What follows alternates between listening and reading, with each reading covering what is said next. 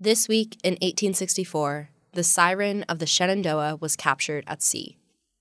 You're listening to This Week in Virginia History. I'm Paige Waterhouse. She was the Siren of the Shenandoah, the Cleopatra of the Secession. Teenager Belle Boyd lived her charmed elite life in her family's Martinsburg home, but after the Confederate secession, her family found that all of its neighbors rooted for Union victory. In protest, Belle decorated her room with Confederate flags and banners. Ever loyal to the cause, she became an informal spy for the Confederacy. Belle began by spying through peepholes in the floor and making numerous visits to Union camps to flirt with soldiers. Her innocent looks and charm loosened their lips. She swallowed their secrets, then passed on all that she had heard to Confederate commanders. Soon, she was an unofficial courier between Generals Jackson and Beauregard. During one mission, Union soldiers captured Belle. She sweet-talked them into escorting her back to Confederate lines, where she had them promptly arrested. Her reputation as a spy only grew.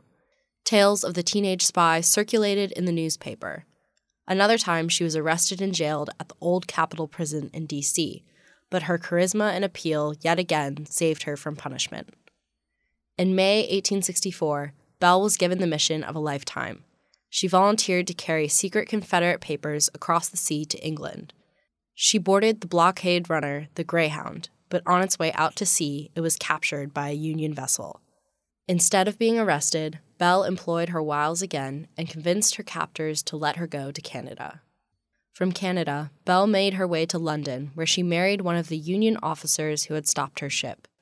In London, Belle wrote her 2-volume memoir and used her skills of persuasion and charm to reinvent herself as an actress.